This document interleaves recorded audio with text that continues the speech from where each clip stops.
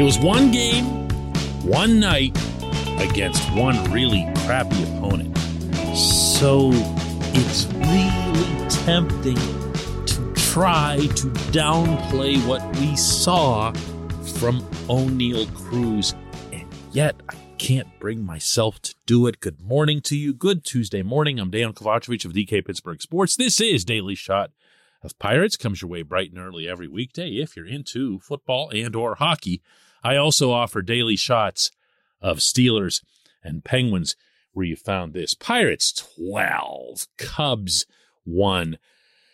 Cruz had a bases clearing double, an RBI single, a steal. He scored on a sac fly, threw a baseball 99 miles an hour across the infield diamond for the hardest throw made anywhere in the majors this season. I'm probably leaving out about 6 or 7 things, believe it or not.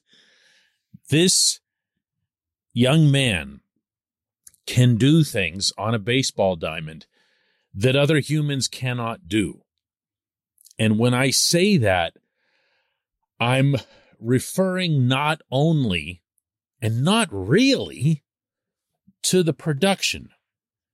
When I think of, this isn't ranking him with these people, but just to throw out a couple of names here for some context, when I think of the best hitters that I've ever seen, I mostly think of contact guys, going way back here a bit, but I'm talking about a Tony Gwynn, a Rod Carew, Pete Rose, Wade Boggs, those guys. But when I think of Cruz, I think about physical tools that other baseball players do not have. There is a reason that all through the minors, Cruz was able to hit, home runs, and it didn't matter to which part of the field. He could reach down and just basically poke at a ball, and it would end up going out to left center, the other way, and you'd go, what? What? What was that? That's not supposed to happen in this sport. And when he would run into one, meaning like really pull one, that it would go a mile. Willie Stargell lengths, as long as I'm dropping huge names on this segment. But then when you see the combination of that 6'7" frame being able to do what's necessary to be a productive hitter, but also to have all that strength and agility and even speed. That run that he scored on the sac fly from third, he covered 90 feet in 12 steps. 12 steps. Do the math. And it didn't even necessarily look like he was blazing. It's just that every step put him across the next state line. There's a saying among scouts of all major team sports that the one thing that never goes into a slump is speed.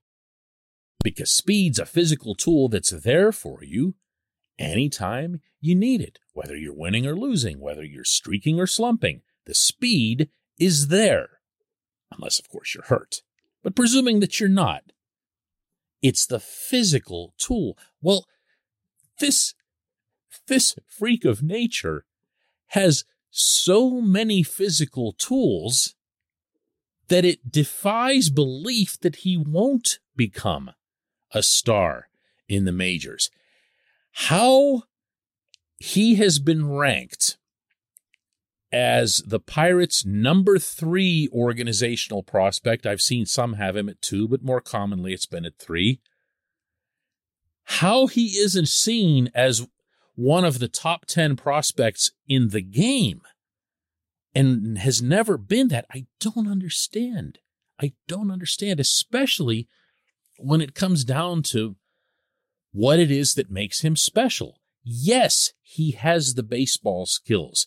He's not any of the hitters that I mentioned, but he can get his barrel onto the ball, and he doesn't have to do much more than that. So it's almost silly to attempt to define him in the same prism as these other guys because he's able to do different things physically to the extreme that he doesn't necessarily even have to be super robotic productive.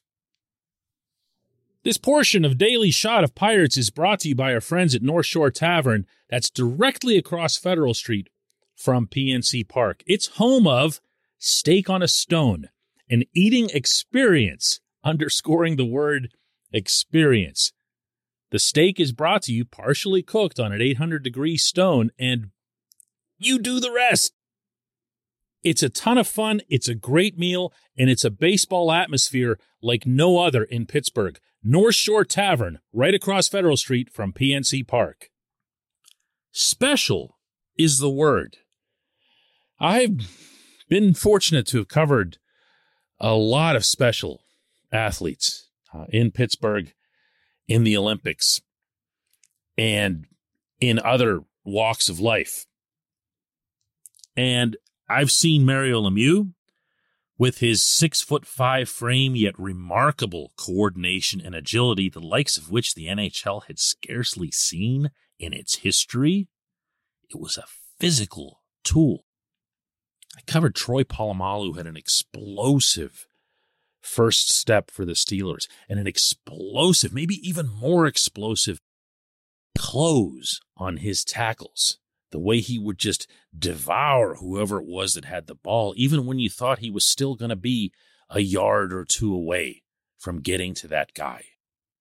Mario and Troy both had so many other traits that made them truly great, but it started with the physical tools that were things that other humans did not have.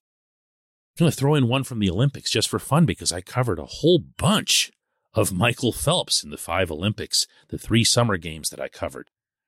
Athens, London, and Rio, and I have to throw Usain Bolt in there because he was in all 3 of those games too.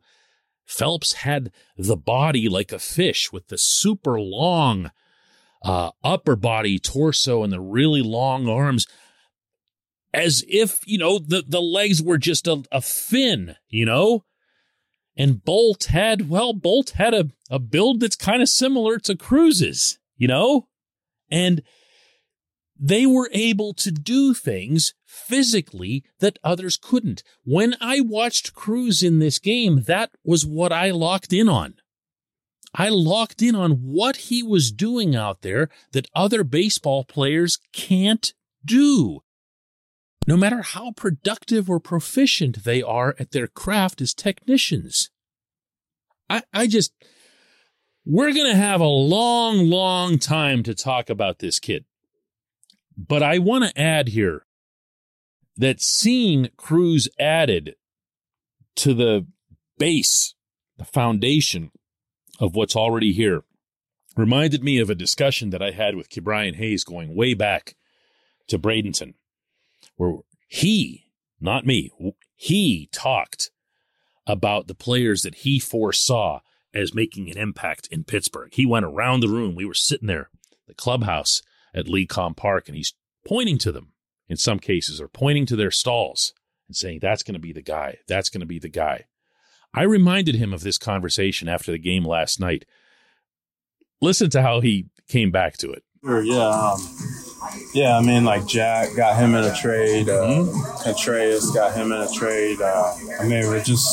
It just seemed like we were moving in the right direction. And you can see already just the impact all the young kids are already having on the club. And it's kind of like that fresh energy type of deal. And like our main goal is to try to play fast, to try to play faster than the older teams and things of that nature. So, but yeah, just that's what I was kind of saying, like in spring, just making sure I know all these guys and making sure they're comfortable whenever they come up here. That way, talk about that right away. Bly, he's a guy that's been in the system for a while. O'Neal, he's already been big league camp a few years, and that way, whenever they come up, it's not new to them, and they can just be themselves and play to the best of their ability. Just shut up. He knows. They all know. They all know. The rest of us, we're just starting to see it. When we come back, J1Q.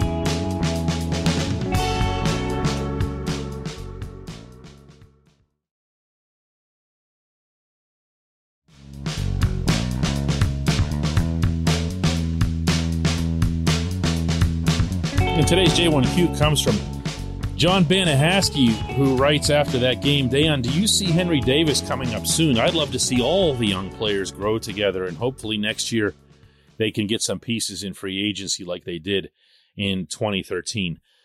These are not related concepts, John, and the last thing I would do is rain on anyone's parade after the way things have gone for the Pirates, and not just last night, but also including what Jack Suwinski did on Sunday. There are encouraging elements to this, especially as it relates to position players. But yeah, that's where I'm going. You got to have pitching, man. It's still first and foremost a game of pitching. Football is a game for the quarterback. Hockey's a game for the goaltender. Baseball is a game for the starting pitcher. And if you look across the rotation guys who are in place now in Pittsburgh, then you look at the rotation in Indy, then you look at the rotation in Altoona, you realize that where the real ceiling is still is in Double-A, and that's not imminent. You can hope for continued progress from some guys. It got lost last night, but JT Brubaker put up 6 zeros, and he's been mostly good other than one really rotten start where he gave up a ton of home runs, which he'll do from time to time. Mitch Keller seems to be getting some things together, and, you can go through the rest of them. Zach Thompson, Jose Quintana's obviously older. The one guy that's here, who you can say with conviction is going to be part of the starting rotation when things get good for the Pirates, I believe is Roansy Contreras. If that sounds unfair to Mitch, Mitch has to do it. Mitch has to get it done, and then Mitch has to put himself into a position where he's going to be someone who's worth paying out those arbitration years and not getting fed up with and sending to another team so that, they can turn him into something good and how all that other stuff goes. But yeah, you can look, as you apparently did, at the lineup and say, well, what about the rest of the everyday 8? If Henry Davis is up here, we've really got something. Because you can put together a second baseman, even a first baseman out of that. You've now got a whole bunch of outfielders after having none other than Reynolds just a couple months ago. And if Cruz sticks at short, you've got that too. But this just doesn't, work without the pitching. It just doesn't. And I don't see, to answer your question within a question there, the Pirates going and hitting free agency in some big way to bring in a starting pitcher. That's just actually not even part of the philosophy. That has nothing to do, or little to do, with being cheap, and more to do with the fact that it's a really, really risky proposition that a team with a low payroll can't afford. What they need is for their pitchers who are in the minors. And the next name that I'd be looking at is Michael Burrows in AAA, because he's rocketed his way up through the system, and he's done it with a steady major league sinker. And that's become the pitch du jour. Don't be surprised if Burrows doesn't get a call in September. I appreciate the question. I appreciate everyone listening to Daily Shot of Pirates, and we'll do another one of these tomorrow.